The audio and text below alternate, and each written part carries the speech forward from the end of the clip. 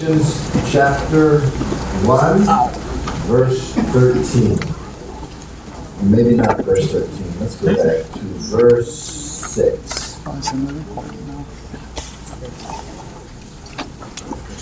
Galatians chapter 1. You need a Bible. If you do, raise your hand. You need a Bible. Just raise your hand. We have Spanish and English Bibles.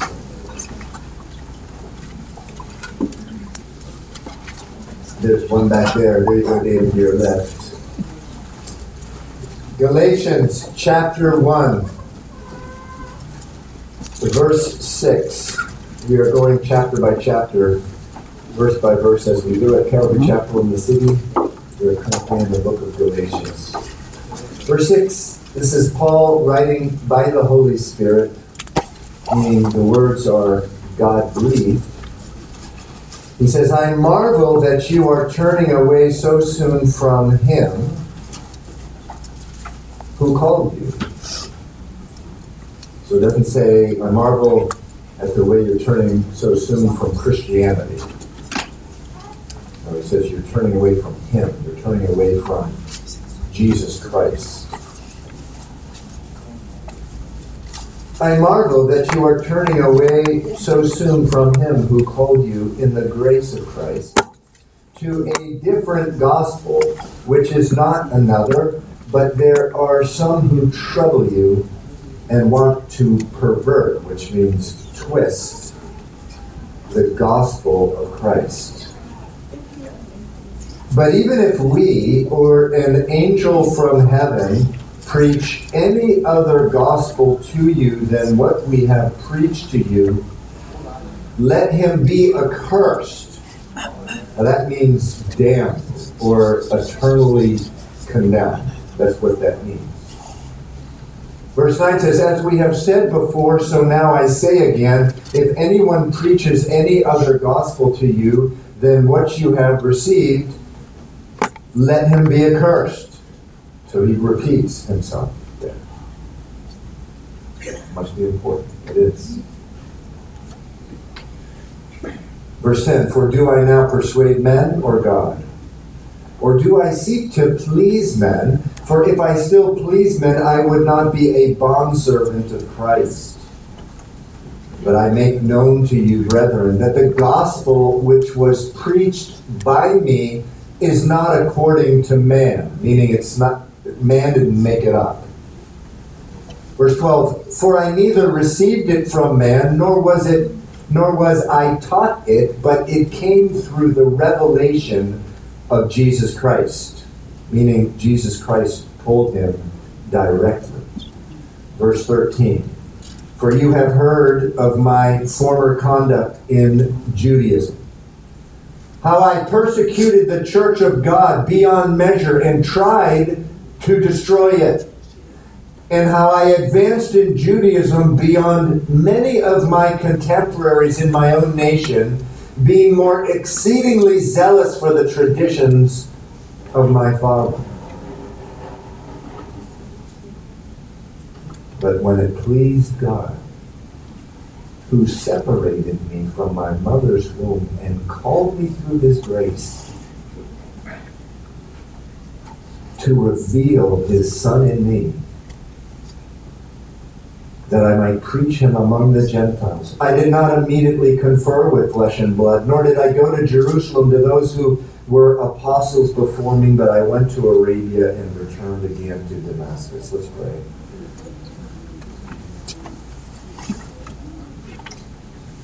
Lord, there's so much there. I just pray that you tell us what you want us to hear, or what we need this morning.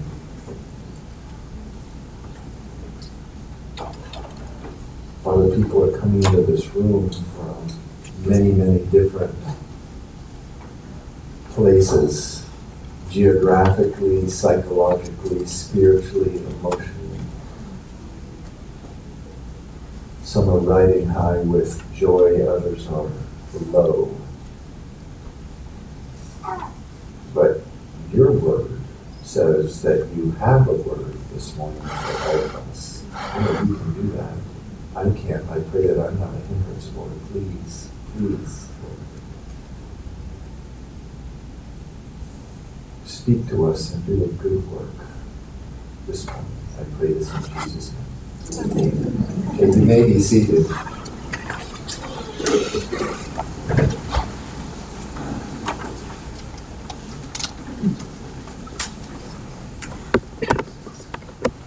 Some of you this morning, or maybe many of you,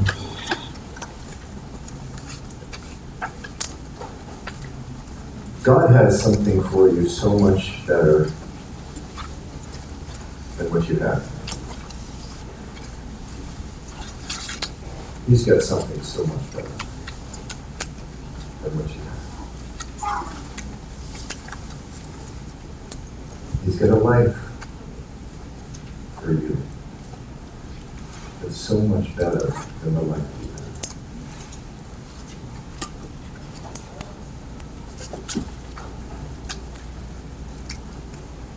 In verse 15,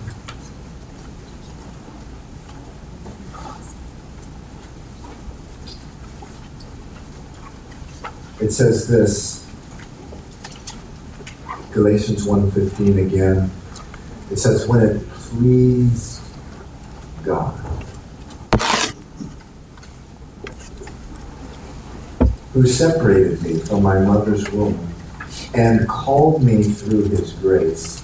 For what purpose? To reveal, verse 16, his Son in me.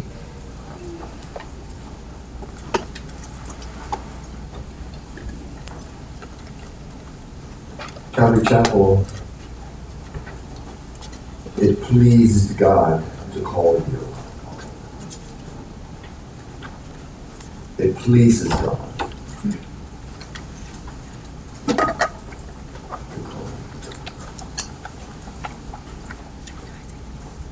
He didn't call you reluctantly.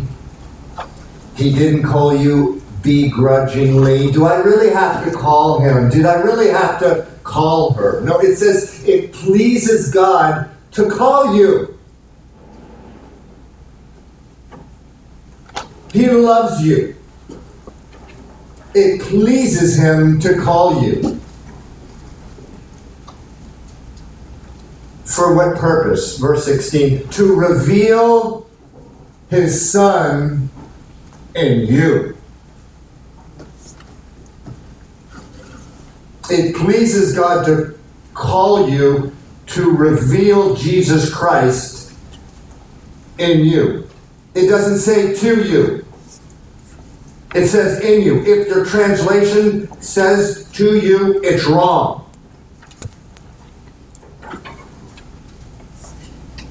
He called you, he's pleased to call you to reveal Jesus Christ in you. It pleased God to do this in you. Jesus Christ in you, meaning deep in your soul. Jesus Christ goes from being merely a concept, an idea.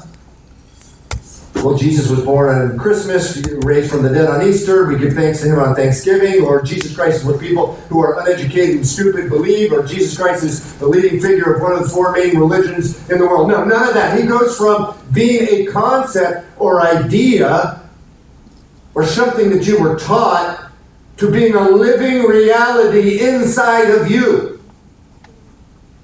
Jesus Christ, the one true God, he came in the flesh, who lived for you, died for you, rose from the dead for you, ascended into heaven, and now by the Spirit lives inside of you.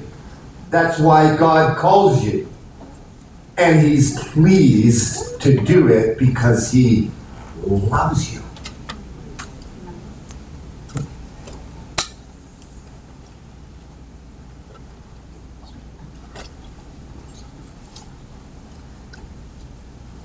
Again, it says, verse 15, but when it pleased God,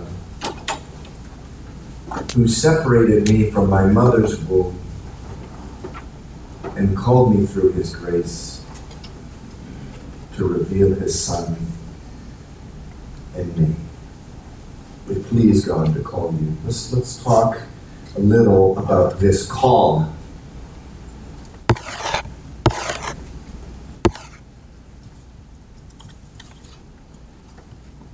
Did God call you because of good things that you have done? Someone shout. No. Absolutely not. Did God call you because you have not done bad things? No. No, it says, we saw a few weeks ago when we were in these same passages, 2 times it says he called you in grace. Let's go first. Well, actually, let's just, verse 15 again. It says, but when it pleased God, who separated me from my mother's womb, and called me through his grace.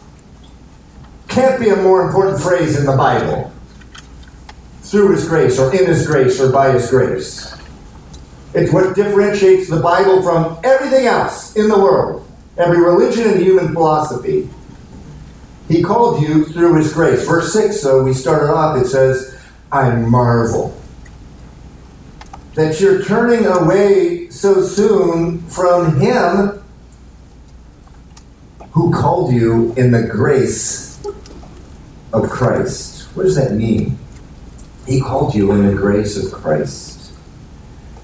It means you have been given the blessing of a relationship with Jesus Christ, not based on anything you did or did not do for God, but based on what Jesus Christ did for you. And so we have this definition, which I'm constantly tinkering with.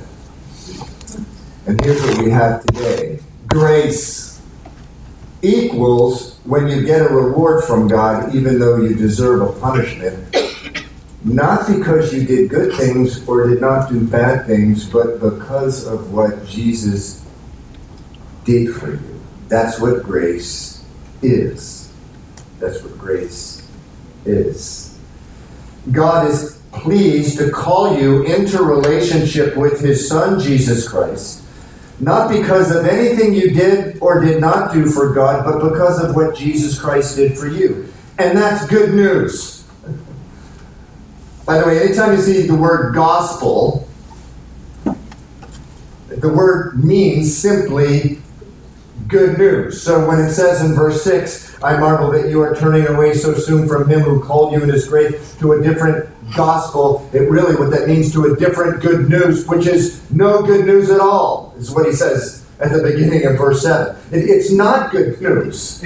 If you're turning away from the good news I gave you, because the good news I gave you is all about grace. Now, why is it good news? Well, take Paul. And we discussed this a couple of weeks ago. Before becoming a Christian, he tried to destroy the church. Go to the very end of chapter 1, and it says this. It says this in verse 23, they were hearing only that he, speaking of himself, who formerly persecuted us, now preaches the faith which he once tried to destroy. He's speaking of himself, and they glorified God in me. We saw these 2 verses a couple weeks ago.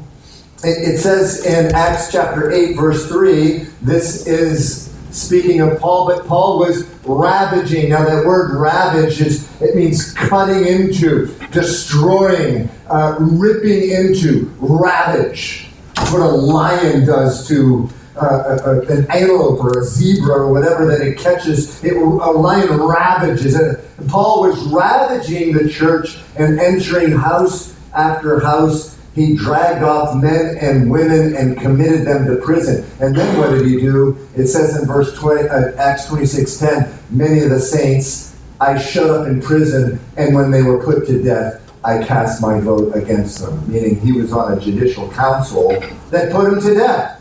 He killed them.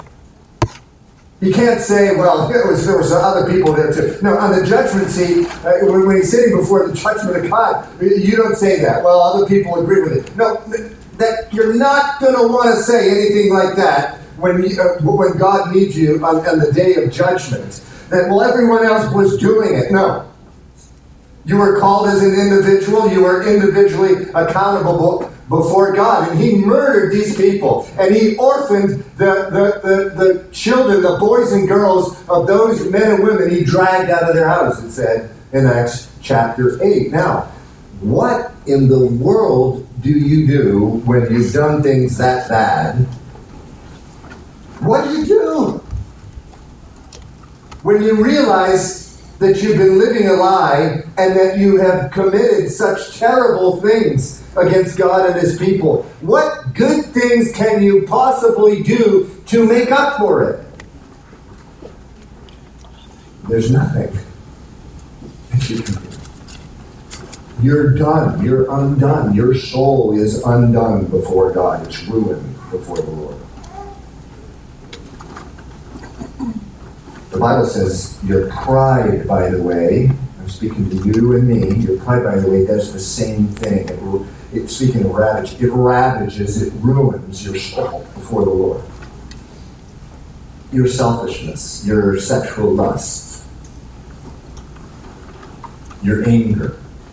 Jesus says anger, Matthew chapter 5, is equivalent to murder. It destroys your soul. So what do you do?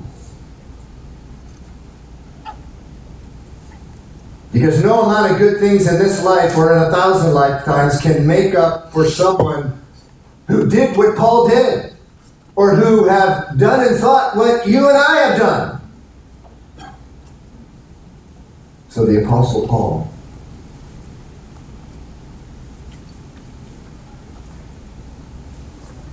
what does he do to make up for that? Orphaning boys and girls. Killing them. Enter Jesus Christ into human history. God didn't just create the world, spin it on its axis, and then leave it up to everyone's best guess to figure out who he does. That's what a God of love does. It's not what the parents who love their kids do. They don't bring them into the world and then back away and hide and leave it up to everyone's best guess is to figure out who is. All roads lead to my mother and father. You know that's not true. You have a specific mother and father. Some of them may have passed away, but there's a specific road to who they are. Same thing with God. He didn't leave us like that. He didn't leave us to our best guess. He gave us his Son, and he gave us the Word of God, who the Bible says is his Son. In the beginning was the Word, right? And the Word was with God. The Word was God, Jesus Christ. Enter into human history Jesus Christ, with Paul's record of killing moms and dads and orphaning boys and girls. Enter into human history Jesus Christ.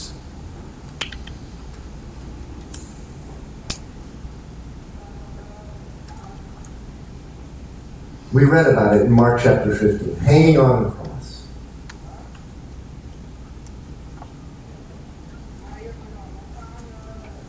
Naked.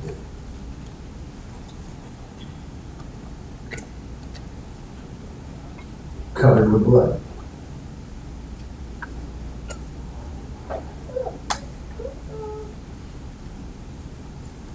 A nail through his right hand, a nail through his left hand, a nail through his feet.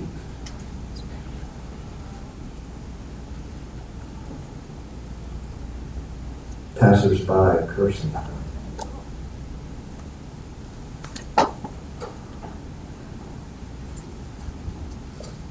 Mocking him.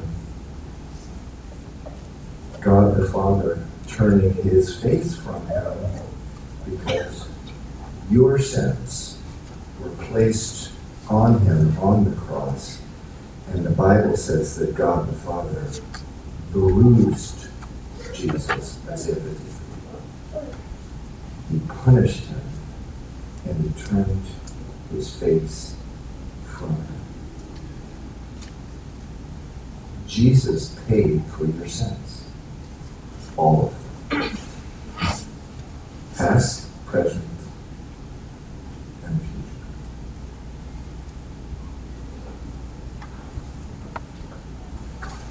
Right before Jesus breathed his last breath, John chapter 19, verse 30 says that he cried out, "It is finished."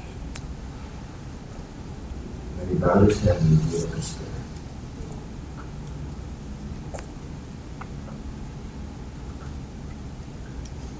It is finished. Other translations say it is consummated. It is accomplished. It is done.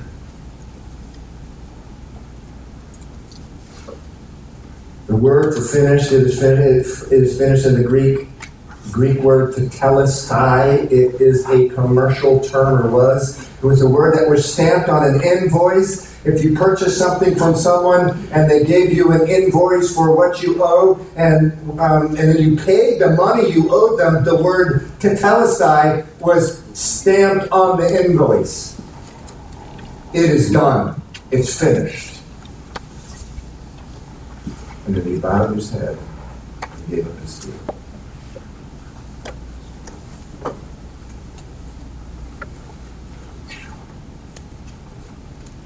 Oh, the good news, the precious news of the gospel. It's a crime. It's a crime against men, and it's a crime against heaven for you to think that you can add anything to what Jesus did for you on the cross. And that's why in verses 8 and 9, they're so extreme, to the point of nuts, from our perspective.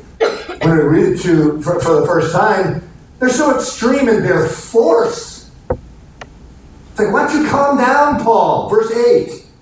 But even if we or an angel from heaven preach any other gospel to you other than what we have preached you, let him be damned, let him be accursed. And then he said, just in case they didn't hear, how they couldn't hear, notice, I don't know. But as we have said before, so now I say again, if anyone preaches against any other gospel to you than what you have received, let him be accursed. And so you're seeing a couple times in Europe people going up and they're throwing mud as a climate change protest on famous paintings. The problem is the paintings have covering over them and they're really not doing it. They're making a statement. They're getting people's attention. But what if you... how many people have seen the Mona Lisa? How many people here have seen the Mona Lisa? There's a few people like this. Like, what's wrong with the Mona Lisa? I think it's wrong with the Mona Lisa. It's in the Louvre. It's in Paris. It's probably the most expensive painting. It was painted by Van Gogh. If they removed the protective covering from the Mona Lisa and someone took black ink or mud and threw it on the Mona Lisa, what would people be doing? They'd be having a nutty. But if you look at verses 8 and 9, there would be outrage. I mean, there would be outrage beyond belief. But the outrage is all packed into these two verses. If we, or even an angel from heaven, preach any other gospel to you other than what we have preached to you, let him be accursed. Martin Luther, when he started reading this book, the book of Galatians, he was guilted out. How can I rebel against the Pope? There's no one more powerful than the Pope. I can't do that. But the Pope is not preaching this gospel. He's preaching grace plus something else. Jesus plus faith in Jesus plus good works plus however many other things. And he read this verse and he said, and he took courage. If Paul is saying, even if I or an angel in heaven preaches any other gospel, let him be accursed. And he read this and he took courage to come against that vast religious empire. And he broke a lot. He broke it down by faith. That was done because of these few verses here, because of this book, the book of Galatians. And wow, is Paul going to continue this whole thing about liberty and freedom that we have, knowing that we don't have to do anything else, nor can we do anything else, but place our faith in who Jesus Christ is and what he did for us.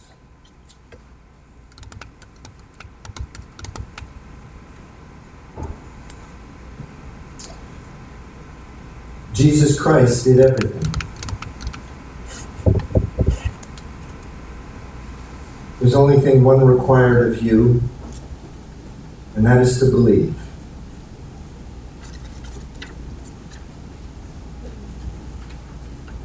It costs so little, in a sense, because it costs God so much. Just look at the cross, the picture there. That's why we read about it in Matthew, Mark, Luke, and John. That's why God had it that he had need 4 books to describe it.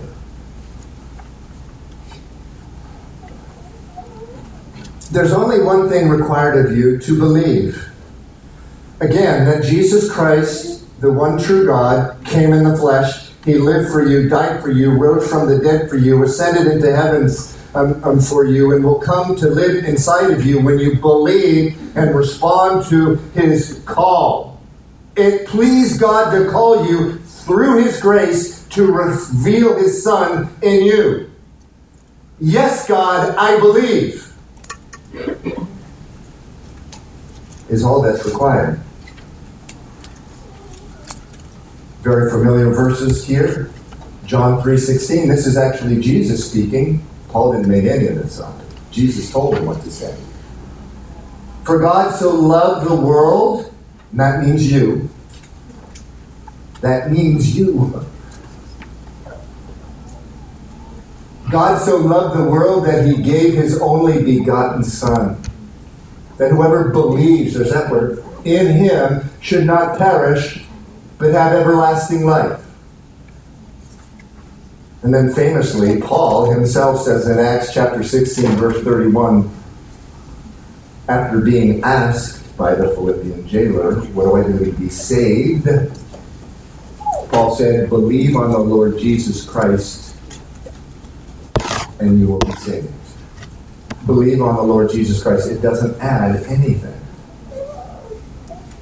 Believe on the Lord Jesus Christ plus nothing, and you will be saved.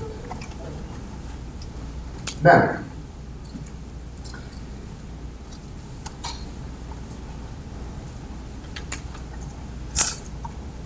when Jesus says, whosoever believes in me shall have everlasting life, he says in John chapter 8, he who does not believe in me, he says, will die in their sins. He's talking about hell. But when he says whoever believes or whoever does not believe, what does he mean believe? This is very, you got to be really, really careful about what that means. Believe in the Lord Jesus Christ, and you will be saved, Paul said to the Philippian jailers in Acts chapter 16. So precisely what does that mean, believe? Because James tells us in James chapter 2, verse 19, even the demons believe this, and they tremble in terror. Meaning, the devil and the demons believe that Jesus is the Son of God. We have accounts for it. We saw it in our study of the book of Mark. When demons encountered Jesus, they freaked out. They shrieked in terror. And in the book of James, the verse right before this, in verse 18 of James 2, James says, you believe? Well, that's good. That's really, really good. You better be careful, though, because the demons believe and they're terrified. They tremble in terror.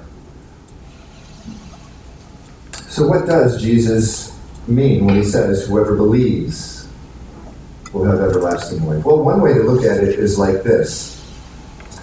To believe, in the way that God is telling you to believe, in the way that Jesus is calling you, says God's pleased to call you by his grace, the way he's telling you to believe is to die. Last week, anyone remember the title of the sermon that Pastor Craig gave last week? Anyone remember the title of that sermon? I love the title. Anyone want to shout it out? Are You Dead? Where's the name of the sermon? By the way, if you didn't see it, oh my, go online. It's fabulous. Such a wonderful blessing. The title of the sermon was, Are You Dead? He could have just as well entitled the sermon, Have You Believed? Because in a very real way, it's the same thing. Paul, in his letter to the church in Colossus, says this.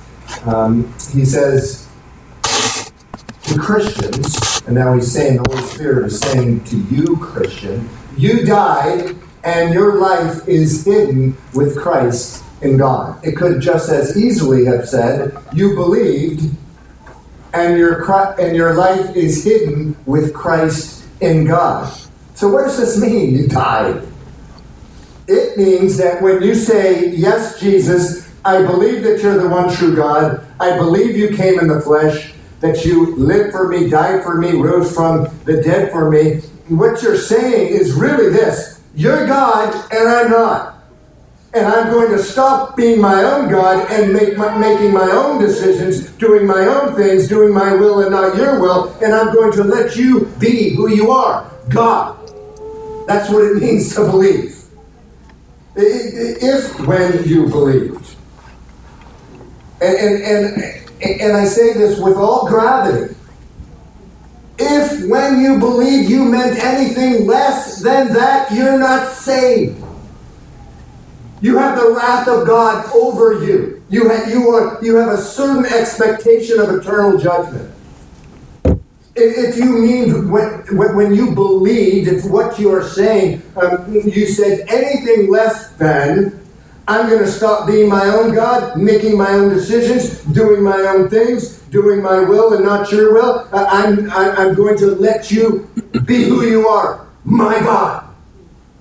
If you meant anything less than that, you didn't believe. At least not in the way that Jesus Christ means it. And there are some in this room that fits the description of what you did. You didn't believe. Because you didn't give your heart, you didn't give a full surrender of who you are to His will.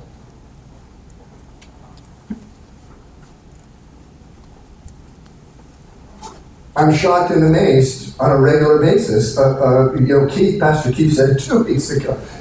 People will be in a worship service and they'll sing a song about I believe, and God is good all the time.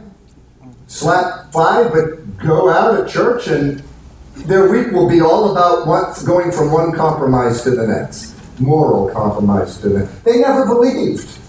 Not in the way that Jesus says when He said, if you do not believe, you will die in your sin. Or if you believe, you will have everlasting life. That's not what they did.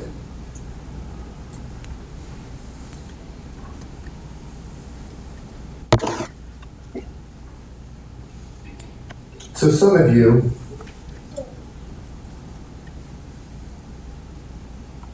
God's calling you. And He has something for you so much better than what you have. So much better.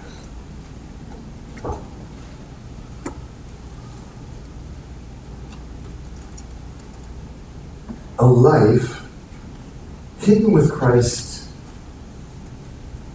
in God.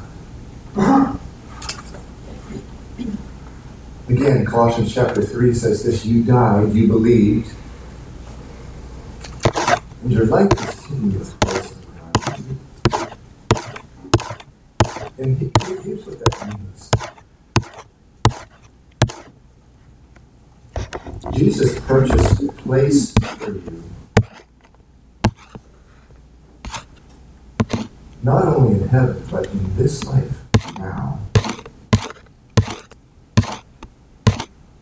That no demon in hell, no voice of the world, no social media, no voice at work, no voice in your family can ever take away from you. Your life is hidden with Christ in God. What that means, and I got to tell you, I now know this well after 35 years with you. It doesn't matter how many bad things get. I can always go to Jesus Christ. To that place. It takes a little while sometimes. And and find that life, that joy, that peace that is hidden in Christ, that is hidden with Christ in God. Again, for some of you, God has something so much better than what you have. But I'm going to call the worship team up now. I'm gonna give you an opportunity. We're going to give everyone an opportunity to worship the Lord. Worship Jesus Christ. To worship the one with whom your life is hidden in Christ and God. But for some of you, I want you, if you've never really believed in Jesus Christ in the way we have described it, I've described this morning. For you, believing in Jesus Christ was anything short of a 100% surrender of your will to His will, I mean, you're not saved, but you can come up and be saved simply by believing a prayer in which you die. Are you dead? If so, you don't have to be dead. You can live. You can become born again. Jesus said in John chapter 3, He said, unless you are born a second time, you will not enter the kingdom of heaven. But the good news is that to be born again, it doesn't require that you do anything. You simply need to surrender your will and believe. If you've been asked to pray, please come up at this time and ask to pray. If you could rise for this worship song.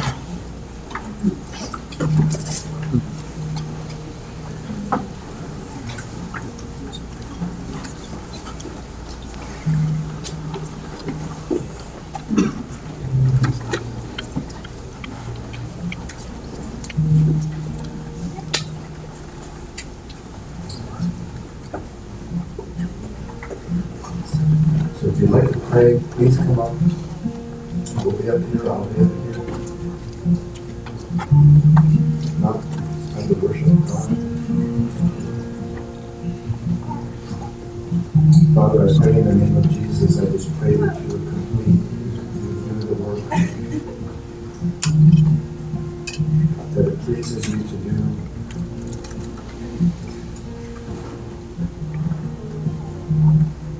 Pray that you glorify your name. We just read about the Apostle Paul when he went. It says they only heard that he who once destroyed the faith is now preaching it, and they glorify the name of the Lord because of it.